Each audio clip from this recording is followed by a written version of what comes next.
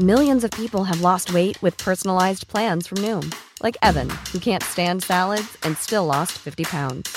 Salads generally for most people are the easy button, right? For me, that wasn't an option. I never really was a salad guy. That's just not who I am. But Noom worked for me. Get your personalized plan today at Noom.com. Real Noom user compensated to provide their story. In 4 weeks, the typical Noom user can expect to lose 1 to 2 pounds per week. Individual results may vary. The shelves of high street bookstores are full of self-help books which purport to teach us to be happy. They tell us to follow our dreams and live in the now, offering various forms of advice on how to find personal fulfillment. Few, if any, though, talk seriously about morality or associate the happy life with the moral life. For Immanuel Kant, the 18th century philosopher, happiness and morality went hand in hand. One has a duty in his mind to be both happy and moral. As Alice Pinheiro Walla, Assistant Professor of Philosophy at Trinity College Dublin, explains to Unthinkable today.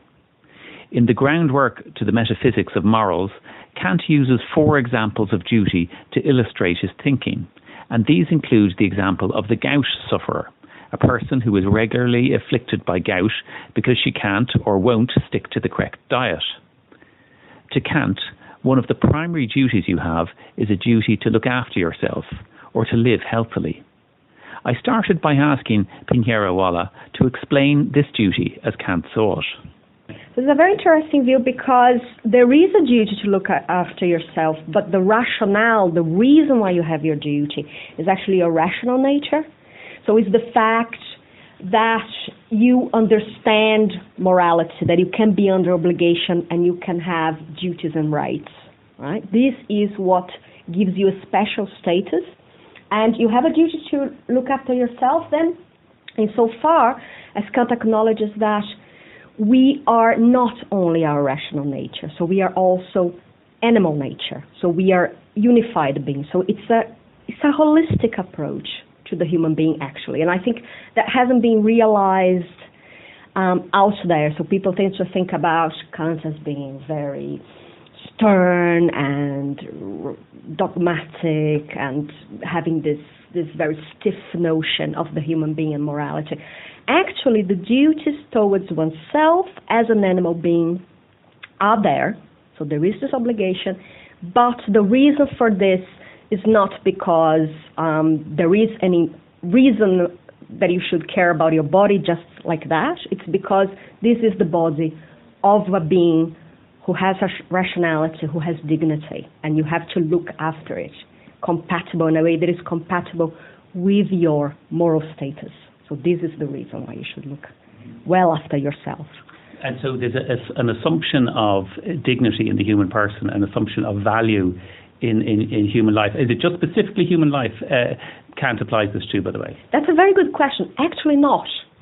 If there are other beings that have that ability to understand morality, to conceive those requirements of reciprocity, to have these rational abilities, so they would have the same status as human beings. As a matter of fact, we just don't know other species. So it's not something about the human species.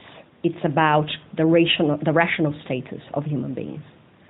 And Kant discusses this in the context of the gout sufferer. He suffered gout himself. But you might explain why he used that example and what was he getting at?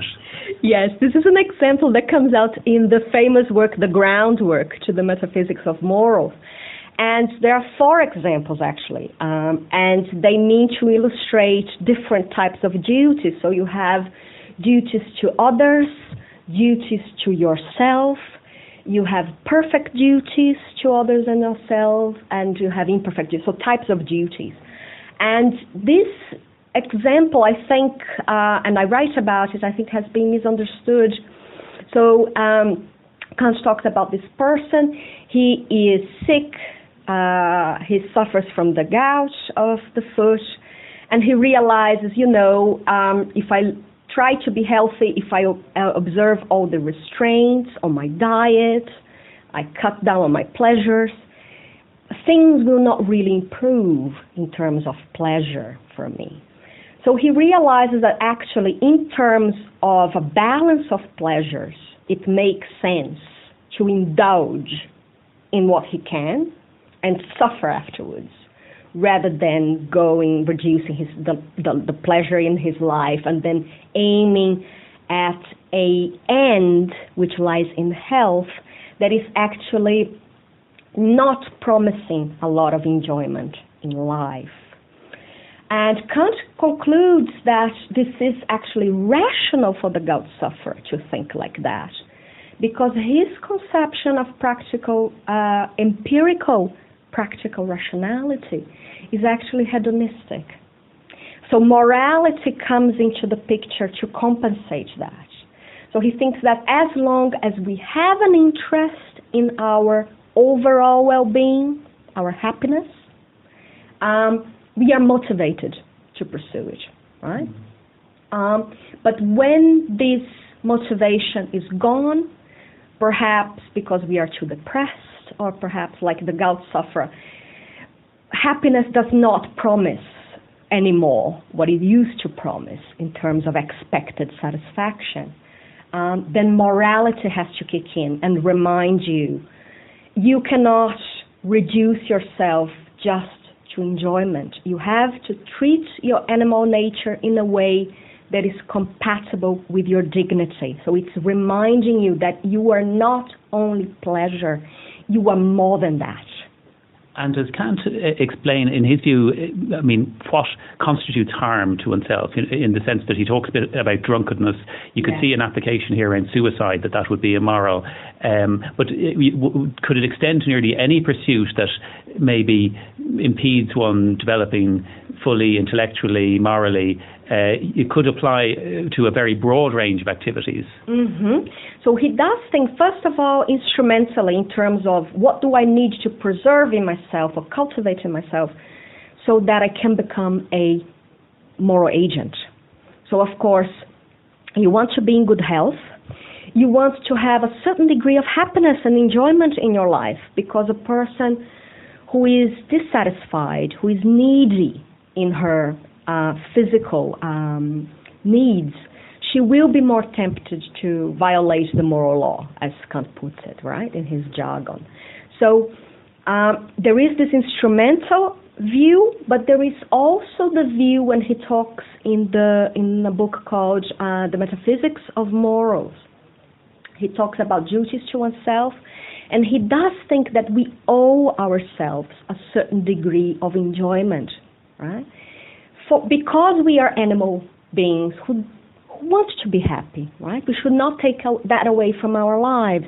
Of course, subordinated to morality. As long as we are not doing anything wrong, why should we not enjoy ourselves? So this is his criticism, for instance, of the miser.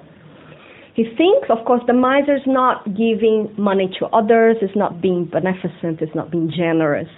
But the problem with the miser is not that he's being egoistic, that he's neglecting his or her duties to others. The point of the miser is that he is violating a duty to the self by denying the enjoyment of life that he could have had. He has the means to it, but he denies himself this enjoyment. And Kant thinks that this is a violation of what you owe to ourselves. So there is something not virtuous in this kind of behavior. Right? So we all deserve enjoyment in our lives, right? Agreed. Some I think you've written yourself, that have characterised this as desert island duties, is a phrase that could be applied to Kant's thinking here. So you've duties regardless of any other people around. You've duties yourself to apply to your own life. That conflicts with an attitude around morality, of thinking that things that one does, that one consents to doing, there's no problem with that. So if one consents to harming oneself, doing something that's potentially damaging, that can't be judged as unethical. What would Kant say to that viewpoint, that modern viewpoint? Yeah. The desert island duties, that was a paper written by my supervisor, Jens Timmerman, and I was thinking about it and engaging with it. So it was the idea, what if you were doing something to yourself, but you are so strong that you don't get harmed by it? So you can drink as much as you want, like Socrates. Socrates said to have been able to drink a lot, and he was never drunk. Everyone was drunk, but Socrates was there, So the idea is that if that is not impairing you morally, would there be an issue with this kind of thing? I think it's hard to draw the line, right? Because we all when we enjoy ourselves, we are in a certain sense making an use of our animal nature for the sake of enjoyment. And there is a point where we need to draw the line and say, okay, now this is going too far. Now this is no longer acceptable the way I am making use of my person, right? I think the argument for this desert island duty would be to ask, but that would be, as I said, there is no recipe for that, for establishing that, whether the treatment of your person is compatible with your dignity, whether you are reducing yourself to your inclinations. Because I think that the greatest idea, and a central idea of Kant's moral theory, is that idea that morality, the capacity for morality, raises us above animality. So it opens up a way of life and a way of valuing ourselves that raises us, as I said, creates this special status. So I remember there is this famous quote by Oscar Wilde, like, we are on the gutter, but some are looking at the stars. And that reminds me a lot of Kant, because he thinks that, looking at the stars is like thinking of the moral law in us, in a sense. So why can we look at the stars when we are in the gutter? Because we have that rational vocation, right? Because we are more than just our instincts, right? So perhaps Kant would say, we are in the gutter and we can also raise ourselves from the gutter. Does it answer your question? Yeah. Well, I suppose, what would he say, though, to someone who says, look, I'm happy in the gutter. This is where I'm choosing to be. I want to live this lifestyle. Yeah. You might think it's self-destructive, but, in my view, life is short. I don't care if I burn out, quickly. Would he say, I suppose you might argue, are you really content to that? Is that really the life you want? But what maybe would Kant reply to that person? Okay, that's a very good question, because while we have this talk about dignity, we also have Kant's conception that happiness is something that cannot be prescribed from outside. So what happiness is what you take happiness to be for you. So people actually have a right to form their own conception of happiness. So it could be that in the example you posed, we have someone wondering about a way of life, if this way of life is compatible with moral status. Or we could have someone just questioning the way of life as a conception of happiness. So Kant actually thinks that this is up to individuals to formulate this conception. Now, formulating this conception of happiness will be something like an imaginative exercise. You try to imagine what would make you happy. You try to figure out. And you go through your life testing these conceptions, right? This is what it means when Kant says that happiness is indeterminate. So you try to figure out, there is no answer either from inside or from outside. You try, and by error, and you revise this conception, and you try to find what would be happiness for yourself. So perhaps someone who likes the gutter more than being above the gutter would, to a certain extent, actually have a right to it. If that is part of her conception of happiness. As I said, drawing the line is very difficult.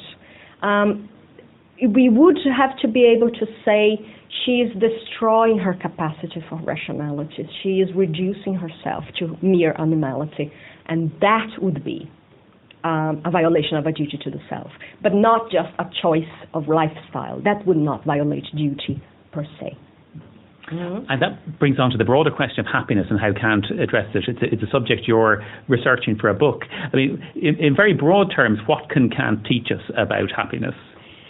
He can teach about happiness, that it is a difficult exercise. He tends to be a bit pessimistic about it, in the sense that I think we all experience the fact that when we achieve the things we valued so much, or we work so hard for them, then we are disappointed at the end. And this is something that Kant talks about, because we don't know what would make us happy, what will make us happy. We have to guess. And this is why we have to conceive something like plan, right? We form a conception of happiness, so we try to figure out what are the things that I value in my life, what should I try to give priority in my life, what should I try to realize. But of course, this will then with time turn into an exercise of self-knowledge. You will achieve what you want, or perhaps in the process of pursuing those ends, you realize that this is not really what you needed or what you wanted. It would require omniscience to know what would make you happy. First of all, because we don't have direct access to ourselves, so we have to interpret our needs. So our desires, our needs, this is a matter of personal interpretation. We try to come up with a conception of what we desire or what we need, and this is hard. And on the other hand, our choices have consequences that are outside our control. It can be that my having chosen an academic career will have lots of consequences that I could not foresee, and that will impact my happiness. Perhaps I am unhappy in my department, or perhaps this causes me to neglect some important relationship, and so on. So it's a very complex whole that cannot guarantee your happiness, right? But we want it, and it is very important for us. We want to be happy. But I think that morality counteracts this in a very helpful way, because it seems like the more we try to be happy, the less we achieve it. If we try too hard, the harder it is actually to be happy. And it seems to be that morality brings a certainty into life that happiness itself, the pursuit of happiness, cannot provide. And this is the certainty to know that if you do the right thing, right, it is the right thing, no matter the consequences. So for happiness, what matters is the consequences, whether you get that pleasure, whether you get that satisfaction. But happiness, but morality, if you respect the moral law, if you are committed to following the moral law, you are doing the right thing. It doesn't matter the consequences. And that creates something that is stable, that is valuable, that is in your power, no matter what. I think this is my view of it. Very good. He might put a lot of people in the happiness industry out of business, because morality tends to get written out a bit of modern happiness. I suppose popular approaches to the subject. If I might ask one final issue around Kant's kind of concept of morality, because if I understand Kant correctly, he describes anything that's a natural instinct can't be moral. So if you're naturally inclined to do something, you can't have a moral duty to that. So moral duties apply to stuff that you don't really want to do or aren't inclined to doing. But does that rub up against kind of a modern, contemporary kind of examination of morality, where morality comes from, and through examining evolutionary biology and almost matching natural dispositions to moral dispositions? Mm-hmm. And there's maybe a lot of work being done at the moment on that. Would Kant sort of look at that and say, look, you're on a fool's errand here. You're not going to be able to discover morality by looking at the baboon, as Charles Darwin once suggested, looking at natural inclinations? Yeah, this is a very good question. I think to a certain extent, I think this kind of research is very useful. I do not deny that there are instincts towards preserving the species, and that is seen as some form of proto-morality. So you sacrifice yourself for the sake of the species. But trying to reduce morality to this kind of instincts will not work for Kant, because he thinks that, okay, morality is rational, so it's about rationality. Of course, we can't tell a scientific story about the development of our rational capacities. But I think that once we are there, once we are able to understand our relations with others in terms of equal, reciprocal relations, and this is the main idea behind Kant's theory, that we are equals and we should treat ourselves in ways that are reciprocal, that can be reciprocated and willed by others, by everyone. I think that oversteps the natural boundary. There we are within the domain of reason. So a reason that has, of course, emerged out of an evolutionary process. But once it is there, once it is created, it creates its own rules. It creates its own reality. So morality, for Kant, as Kant considers, is the reality of reason, right? It's a game created by reason. And we are these strange animals with reason. I think we cannot deny that. But just reduce that to inclinations will not explain why we think we have obligations to do certain things, even when we have inclinations to the opposite, because nature in us pulls in both directions. We may also want to protect someone, but we may also want to hurt that person. So this is the idea why in Kant's theory we cannot rely in those inclinations. It is certainly not against our nature, because we are rational animals. Planning for your next trip? Elevate your travel style with Quince. Quince has all the jet-setting essentials you'll want for your next getaway, like European linen, premium luggage options, buttery soft Italian leather bags, and so much more. And is all priced at 50 to 80% less than similar brands. Plus, Quince only works with factories that use safe and ethical manufacturing practices. Pack your bags with high-quality essentials you'll be wearing for vacations to come with Quince. Go to quince.com/pack for free shipping and 365-day returns.